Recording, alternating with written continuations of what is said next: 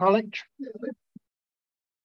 Yeah, it's good to be here, and it's good to be a live meeting. And it's quite strange because I sometimes come on this Zoom meeting and to stay here, live, and there's people behind me. It's just quite strange. But yeah, it's good to be here, and I've only got one message. What happened. What it was like, what happened, what it's like today, and I think in the week, Pax sent me. He said, you know.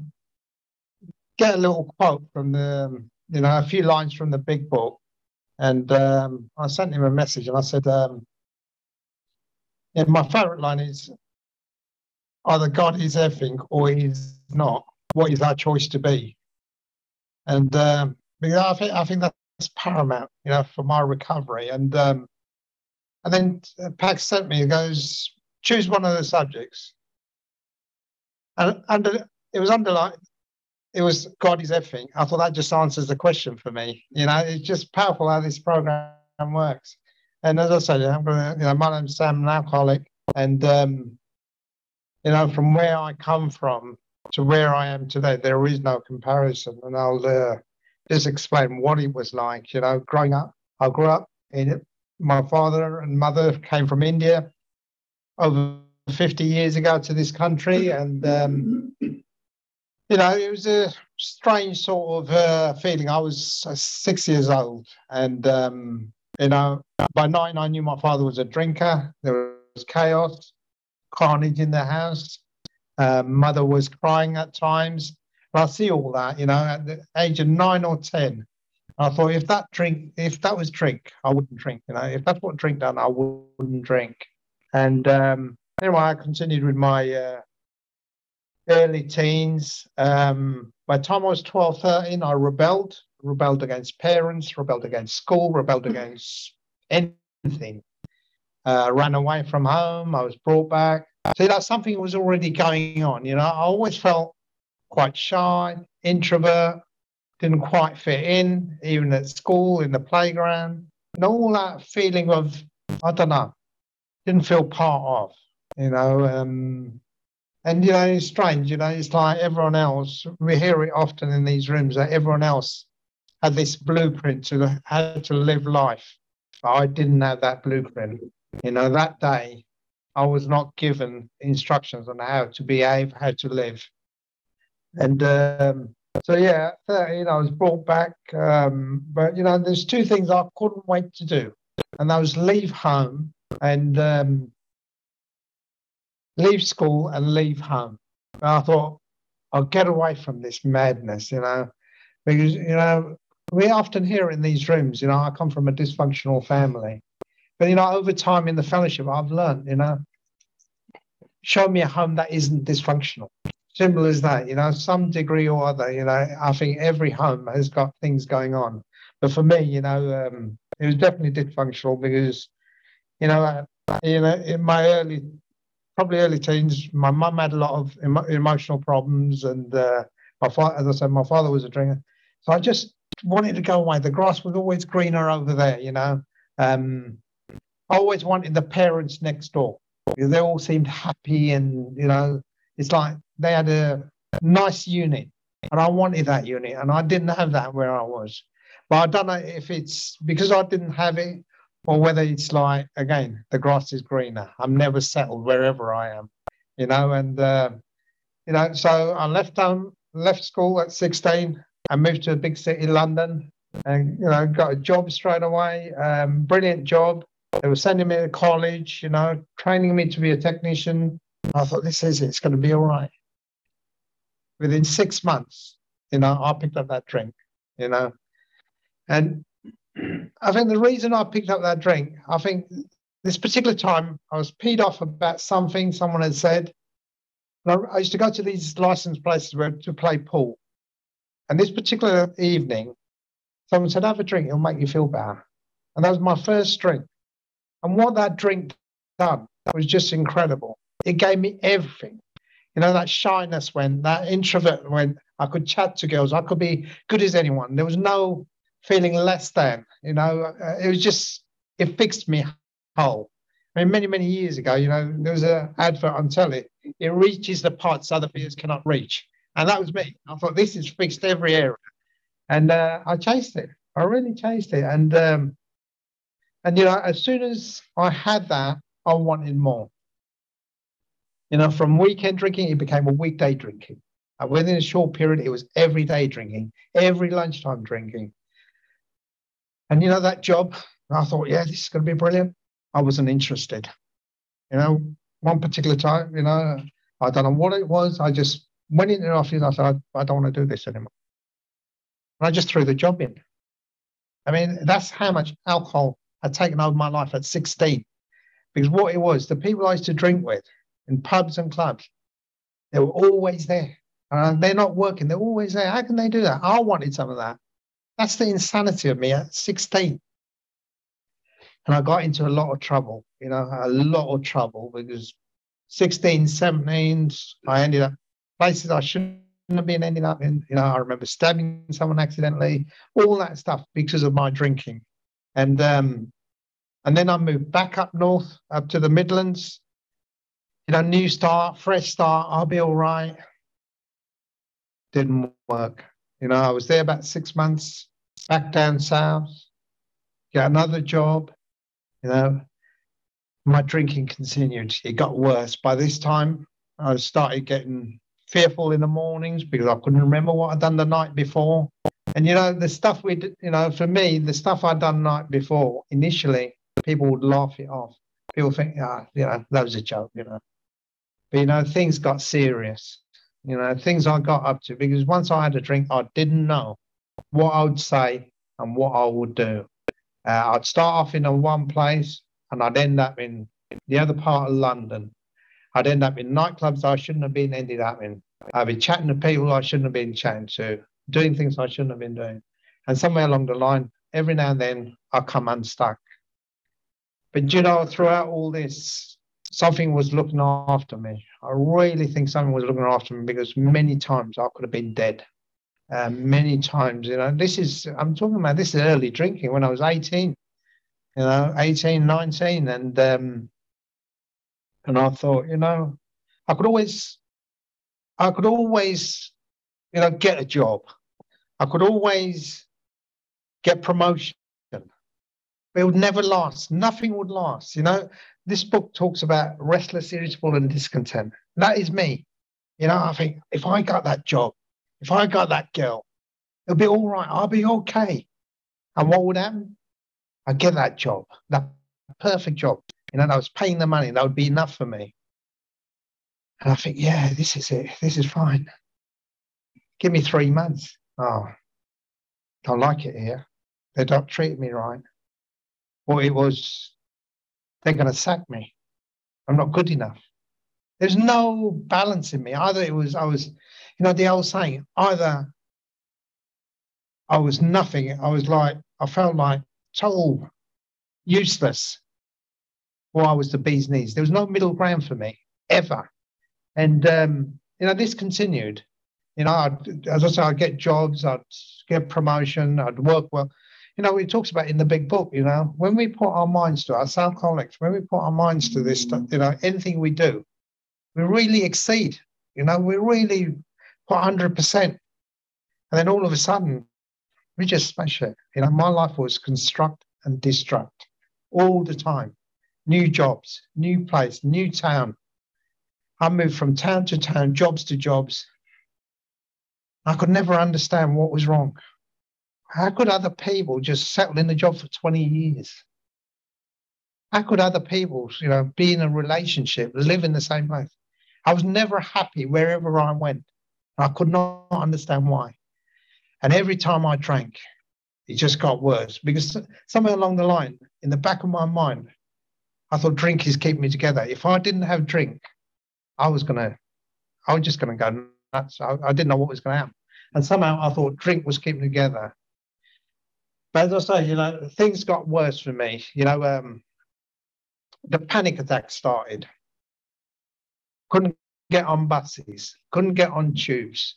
I'm just going to explain the state of mind I would be in.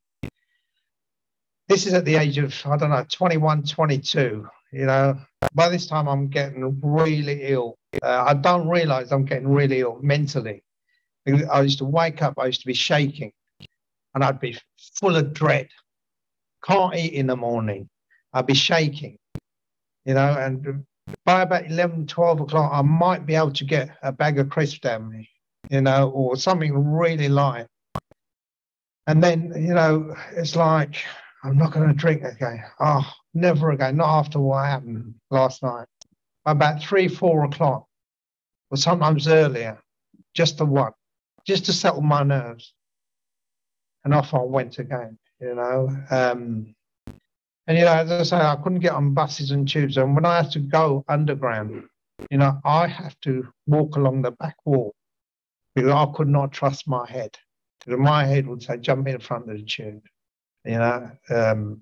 And it just, each time it got worse. I'm going to fast forward a lot of this stuff because it's the same stuff, repeating, same behavior over and over again. But each time I'm going further and further down. The jobs, you know, from the job I started to the job I was doing by this time was nothing really. You know, it was just dead end job. But there came a time I got sacked from my final job. You know, I remember at the age of 24, I was so ill mentally and physically, and you know, I knew I couldn't do without drink, but I did not know how I was not going to drink. How was I going to survive without drink?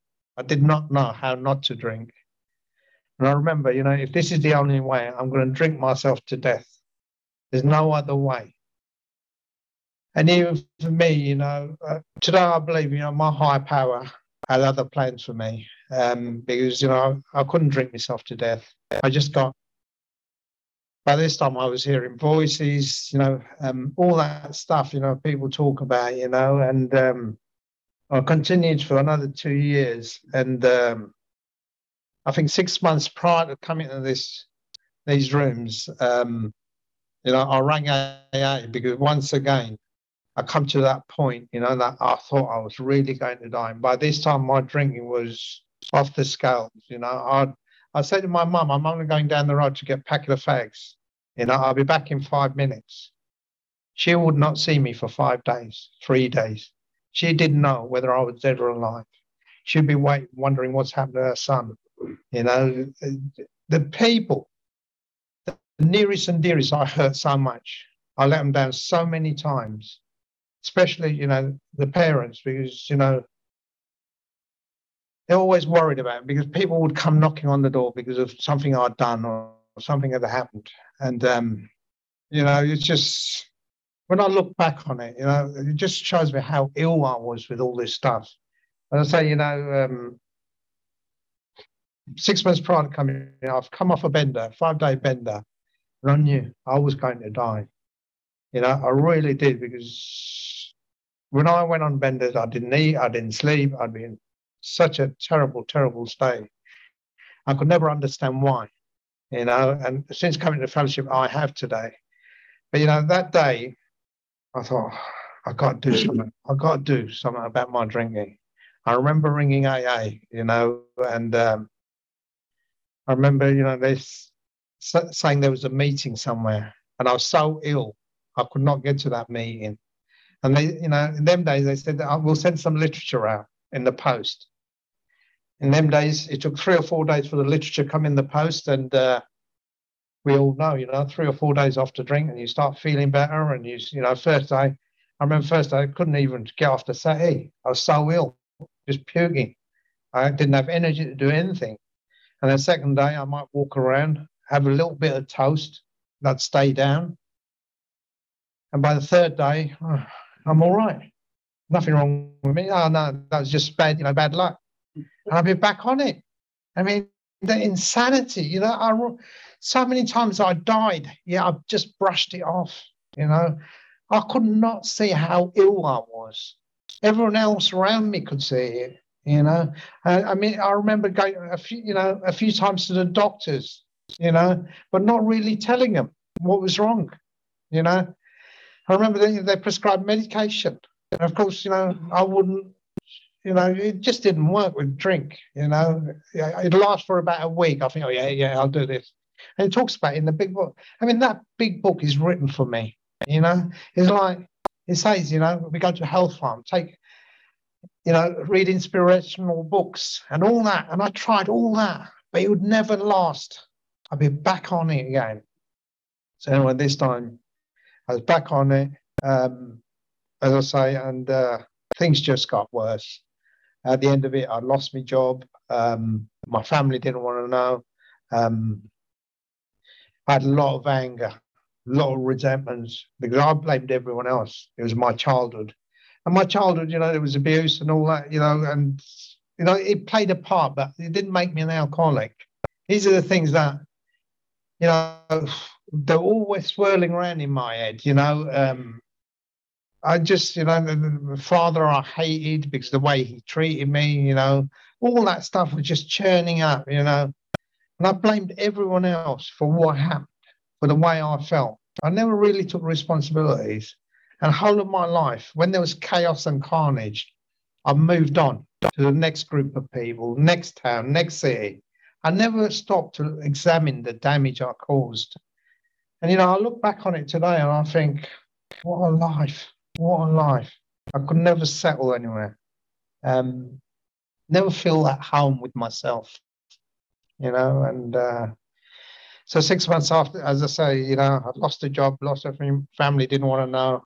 And once again, I was at that point. And I lived on the 9th floor of a 24-story tower block. And I wanted to jump out that window because the creatures were coming out the walls. The head was screaming, hearing voices. And I thought the only way out of this is to open that window and jump out. And I went as far as opening that window. And something stopped me. And I believe it was my higher power.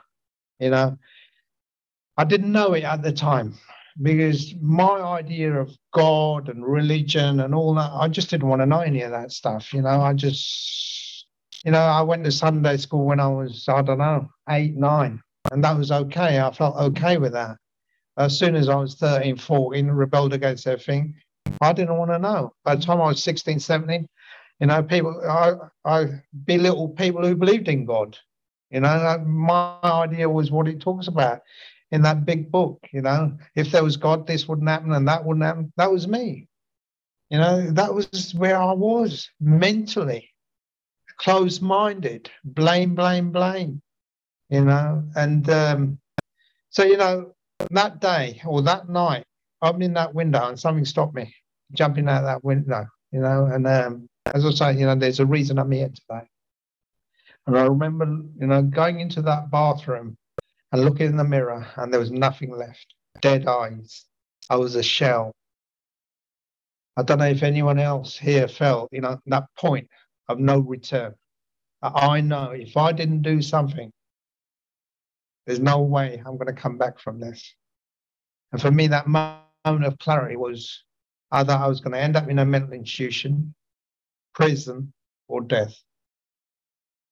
And I knew that is it. And do you know what? Even up to today, after all these years, if I pick up a drink, I know that's where I'm going to end up. They're the courses that is open to me. If I pick up a drink, it's going to be mental institution, prison, or death if I'm lucky.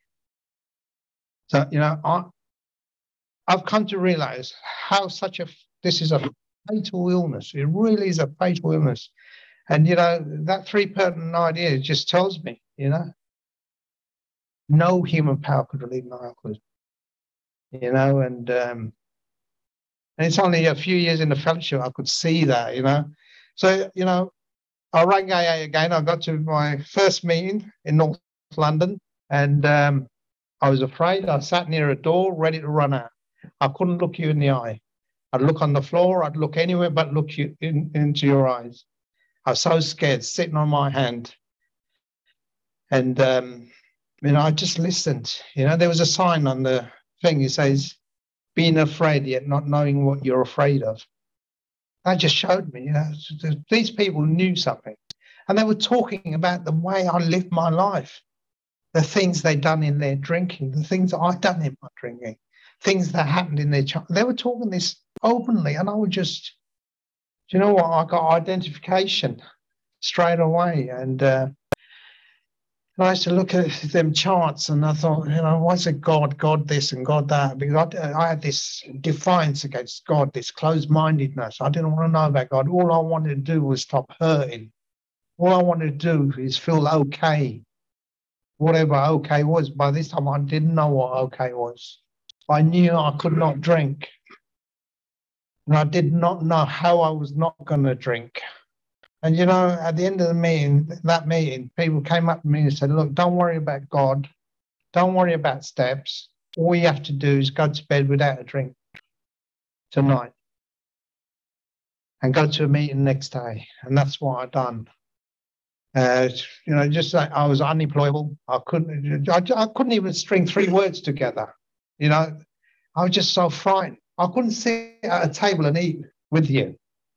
It's just that panic state, that, I suppose it was, like, it was just fear, total fear, terrified of what you'd think, what was going to happen. But, I went to a meeting next day and I continued going to the meeting. I was around about 6 or 8 weeks and I picked up a drink again. Because 6 or 8 weeks off the drink, I started getting physically fit. I started eating breakfast in the morning. I started getting a bit of sleep. I'm okay now. I haven't had a drink. That's what I didn't understand, the illness of alcoholism. I thought I'm okay. And, I started a college course. I had a couple of quid in my pocket because I wasn't drinking all of a sudden. Life's okay, And that afternoon, it was a week before Christmas, and everyone from this college course going down the pub for a Christmas drink. And I had that little bit of AA to stay out of wet places. And I declined the offer of going to the pub. The obsession of the mind was in there. It was like a flick of a switch. I was off.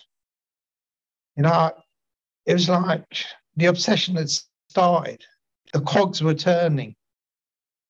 And that afternoon, I picked up a drink, or late evening, I picked up a drink. And that night, all the madness was back. All the chaos.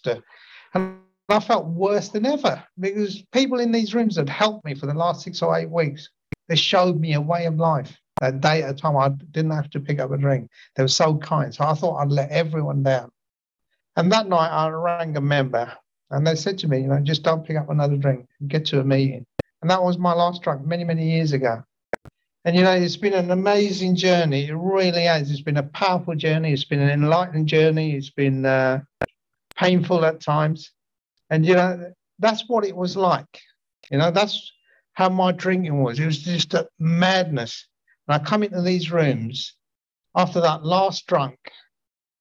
And, I was ready to do anything you wanted me to do. I went to 2 meetings a day, 3 meetings weekends. Meeting in between meetings at coffee houses. I was afraid to be alone. I was afraid to even think for myself. And I sat at a table when other people, after a meeting, the people would go to coffee houses. And I'd sit at the table at the coffee house and just listen to people because I could not make a conversation. And people in AA just carried me, showed me love and tolerance and pain. I had a headache. I thought I had a tumor. All that stuff is just, I'm going to panic. I'm going to fall. I'm going to collapse. No, you're all right. You're all right. Don't worry. Just sit with us. That reassurance all the time. And, and then, I was around about, I don't know, about 6 months. And, I don't know if anyone knows, 6 months around, you're going to AA, you're going 2 meetings a day and you're meeting people. And then comes, is this it? So I'm not drinking. Is this it? All of a sudden that fear, the reason I come into these rooms because I was so frightened, so scared, I didn't want to drink. All of a sudden that dissipated. It's like, is this it? So I'm not drinking. I wanted a relationship. I wanted money. I wanted a job. I wanted this. I had the poor me's. And I remember bursting into tears in these rooms. And I honestly, genuinely felt, that's so pity. I burst into tears and someone took me outside these rooms and had a chat and I felt better. I didn't have to pick up a drink. It was going to be all right. I chatting to someone, it was going to be all right. And then a year round, my life had taken on, I celebrated my first day of birthday at the other side of the world. And my family went to India on a pilgrimage and see some families. And they said, look, we'll go into the mountains, the temples and all that. And I remember, I went to AA meetings in India, brilliant meetings. And then, they said, look, we've got a 2-week tour around into the mountains. And I said, yeah. But do you know that defiance of God was still there for me? They'd go into these temples. I refused to go into temples. That's me, the alky. I don't want to know about God.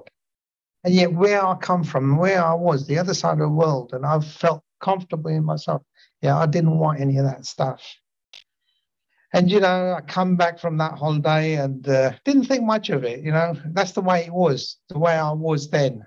And then, the job came, the money came, the relationship came, my foot came off the AA, it's almost like I'm all right, I'm doing all right, I'm still going to meetings, And I remember getting a sponsor. I asked someone to be my sponsor. He was sober 15 years. The reason I asked him to be my sponsor, he'd look good on me. If anyone asked me, who's your sponsor? I'd say it's him. And, it was just an ego trip because, as I said, the relationship came, the money came, the holidays started coming in, and I was paying lip service. I was doing a bit of 12-step work. I was doing step 1. I was first part of step 1. I was powerless over alcohol. I have no doubt about that. And I was doing a bit of service, a bit of 12-step work, putting some literature out or, doing tea commitment, but nothing in between. It was almost I was turning up, but the job had become more important. The money had become more important. The holidays had become more important. And I was about 20 months around. I come crashing down. Now, 20 months, I got money in the bank. I got a good relationship. I'm doing 2 holidays a year. Good job. Good clobber, good clothes. You look at me and you think he's doing well. Now the difference was on the outside, I looked okay, but the inside, I was collapsing. This was 20 months without a drink, 18, 20 months without. I was collapsing inside because the childhood stuff was coming out. The guilt, the shame was coming up throughout things I'd done in my drinking. The hatred was coming out for my father, and the other stuff, all that. It was just, and I'd hear people sharing in these rooms about certain things, and I'd sink into my seat because didn't want to look at that stuff. I'd see people walking down the street. If I was walking down the street, I'd see people from the past, and I'd have to cross the road because I couldn't face them because the memory would come up of what happened. I see something on the telly, and it'd bring up this anger, fear, terror. And I knew either I was going to pick up a drink or end up in a mental institution. And I said, this was nearly 20 months without a drink. And I knew I had to do something. And I went back to that same sponsor. And once again, he asked, are you willing to go to any lengths? This time I knew. And I knew what he meant. And I was ready. It says, in the book, as the dying can be. If he told me to sit in the corner on my head, I would have done it. But what I come to realise is that when I first came into AA, I looked like shit and I felt like shit. But when you're 20 months around, you look good and you feel like shit, but no one knows. It's just, and I knew how to do so. And as I say, I rang the sponsor and we started going through the steps. That is when I realised, the disease of alcoholism. Alcohol was just a tip of the iceberg. The disease of alcoholism is in me. And, what I've learned, people often share, if you take a drunken horse thief, you take the drink away, you're still left with a horse thief. Because them steps, it's like going to the doctors, getting a prescription, but not taking the medicine. And it's like coming to AA, there's a program of recovery. If I don't do that stuff, I'm going to stay ill. you know. I suffer from an illness, and he talks about the fatal illness, you know. I suffer from a threefold illness: physical, mental, and spiritual. Physically, put the cork in the bottle, I think I'm all right. But I suffer from a mental illness. And when they talked about mental illness, I did not understand what they meant. Today I do. I'm never cured of this illness. I have a daily reprieve on what I do. And, you know, what I learned is my life is unmanageable by me, drunk or sober. I realized that when I was 20 months without a drink. Drunk or sober, I cannot manage my life. I needed a new manager.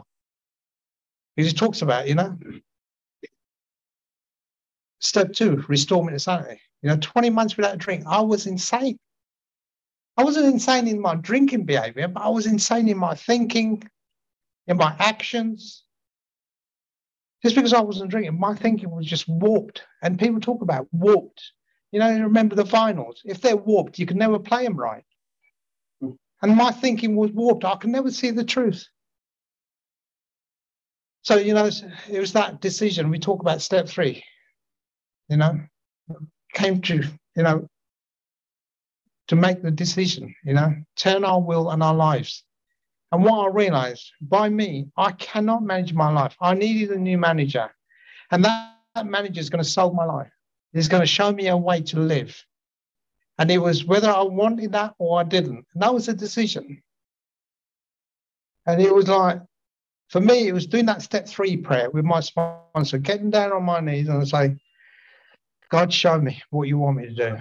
You know, I don't know how to do life with or without drink. Show me. I don't know where to go. Show me what you want me to do. And that was that decision to say, turn my will and my life over. You know, because it was like from this day on, my life is none of my business. And that was it. That was that decision. And it was a decision to carry on with the rest of the program. And it was a decision to clear that wreckage of the past, all that stuff that's bubbling up. And, you know, one of the greatest things I've learned, you know, I'm sick as my secrets. And step 4 was about, because, you know, I had a lot of fear and stuff around step 4 because the meetings I used to go to, they used to say, you know, they took them 18 months to do step 4, 700 pages.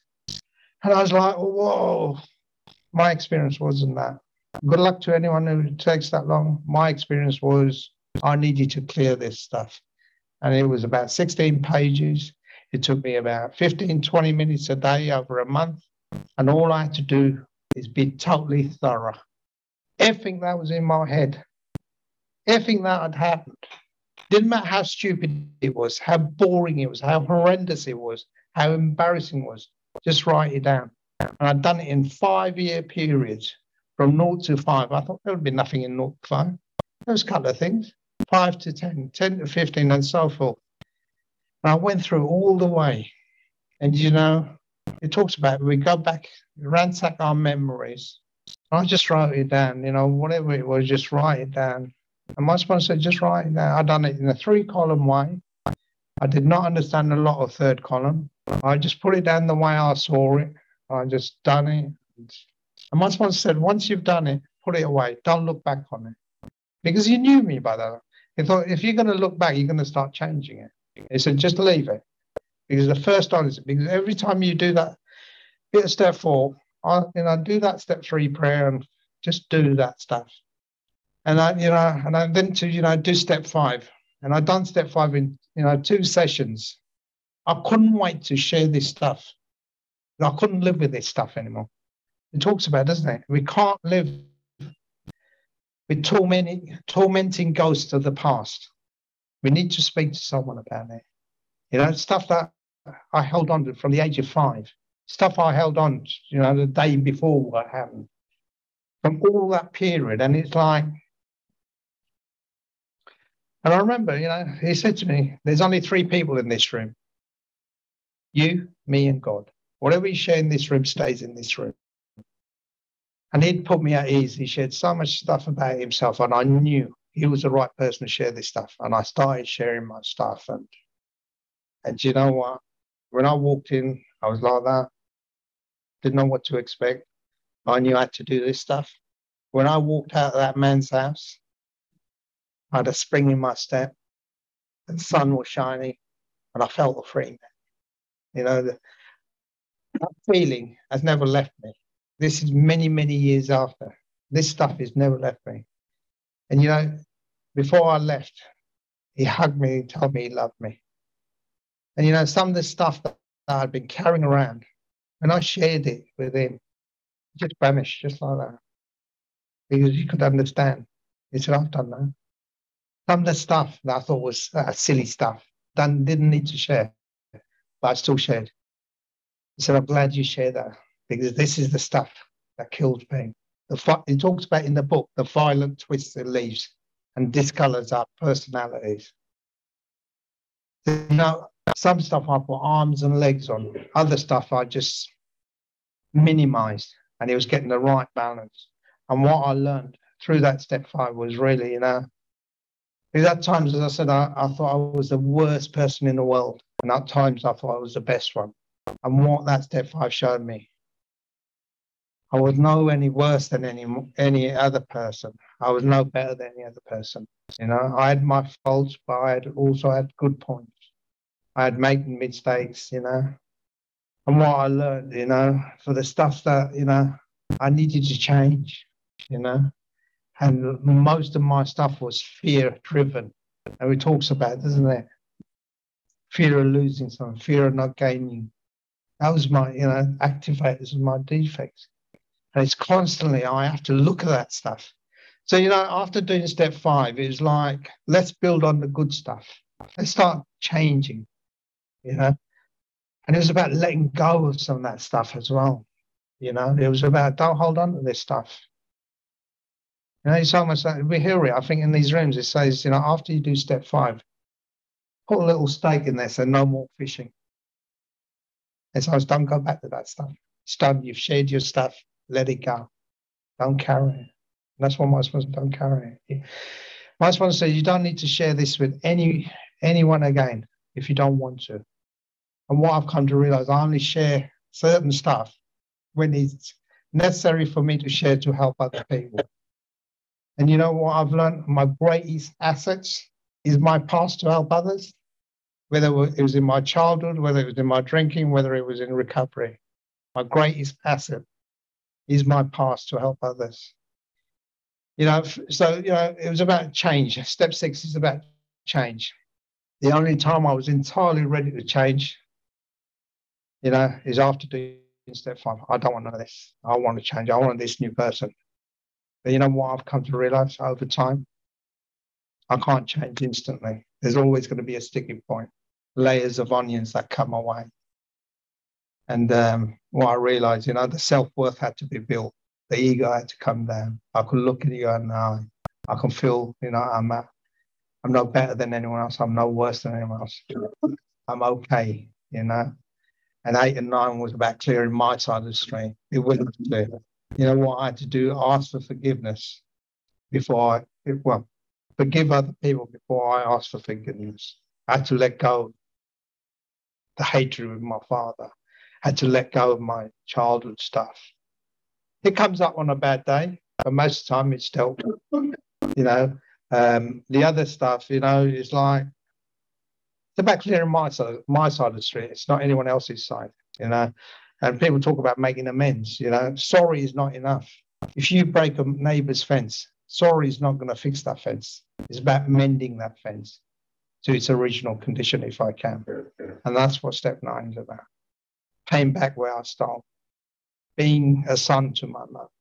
The father I hated and despised, you know. In recovery, I came to look after him.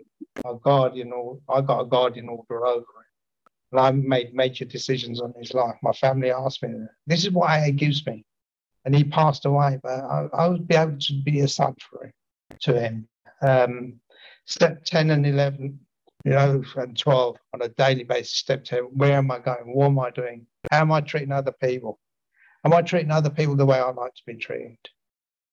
What has shown me is just keep doing this stuff. Turn up, show up. You're going to screw up. Hold your hand up. You know, what is the truth? Don't cover it up. You know, just Deal with it. Be honest in all your areas. Just say how it is and trust in God that He's going to look after you. If you're not cheating, you're not ducking and diving, it's going to be all right. And do you know what? To this day, I've never been let down. But my alcoholic head can always say, I can wake up in the morning and think, oh, this is going to happen, or that's going to happen, or God ain't going to look after me. Because I've had so many, 70 years ago, I didn't think I was going to make it. I had a major operation and all that. But, God looked after me. And last 2 or 3 years, there's major stuff happening in my life. It's all turned around my life to what it was. For 20, 25 years, 28 years, I was free to go whenever I please, go anywhere, holidays, be in the family. And what's happening in the last 2 years, it's just, that's right, no more holidays, no more this, no more this. You've got responsibilities. Deal with them. There's a lot of health issues, family issues. You know what? What I've learned is to get that conscious contact with my higher power. And it's shown me. It's a day at a time. This program's a day at a time. It's just for today. I'm sober. What kept me sober last year is not going to keep me sober today. Every day is a new day, a new beginning, so step 11 is so important for me, prayer and meditation. That's why I said God is everything, or is nothing. From where I come from to where I am, there is no comparison, whether it's internal stuff or external stuff. God has given me everything on loan. I've come through a journey, and my primary purpose is to stay sober and help other alcoholics, to show them that where I've come from, where I am today. I haven't done it. Some power, the fellowship, whatever you like to call it, has shown me a way of life that exists. And doesn't matter what's happening in my life, the real core of it is God's got my back if I turn to Him. But if I don't turn to Him, and I go into self-will, I'll go into my illness, self-centered, self-seeking, selfish, and I'll get very ill. I'll get very, very ill. And it doesn't matter how long I'm off the drink. It's a spiritual malady I suffer from. I have a daily reprieve contingent on what I do. If I don't do this every morning, I have an hour to myself. I do 3-7-11 reading. I do On Awakening reading. I have 15 minutes of total silence, prayer and meditation. And I just ask God, show me what you want me to do today. And if I'm having difficulties with stuff, I ask God, help me be more tolerant around this stuff. Show me. Give me help here. I don't know what to do. I ask directly, God, and I sit quietly. I say, just let it be. Whatever your will is. Help me not get in the driving seat. Get me out of the driving seat. And help me just be of service. And you know what? This is what this whole of this stuff is for me today. It's about being of service wherever I am, whether it's around family, whether it's around AA, sponsors, out in the world. I feel so comfortable within myself, even though whatever's happening in my life. The last couple of days has been so emotional, a lot of stuff, family stuff. And you know what? I just sit there and I think, God, why don't you just behave yourself? And I can't do nothing. It is what it is. All I can do is listen and say, look, try and be of service, loving and tolerant and patient. But don't be a doormat. That's what I said as well. Stand up for yourself. Be counted. But don't let people run over you. And step 12, it says, having had a spiritual awakening as a result of these steps. This new way of life is just, it blows me away. After all these years, it just blows me away. When I used to wake up in a doorway, not knowing where I've been, what I've done, to where I am today, there is no comparison. My illness is always there. Will tell me, this ain't enough. This ain't right.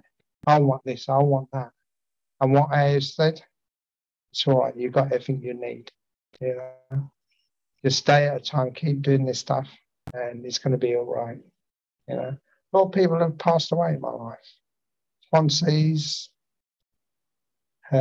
sponsor, family, all that stuff. But the reality is, I'm here doing this stuff, life on life's terms.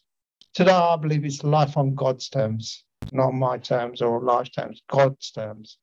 So I say, God is everything, full stop. I'll leave it there. Thanks.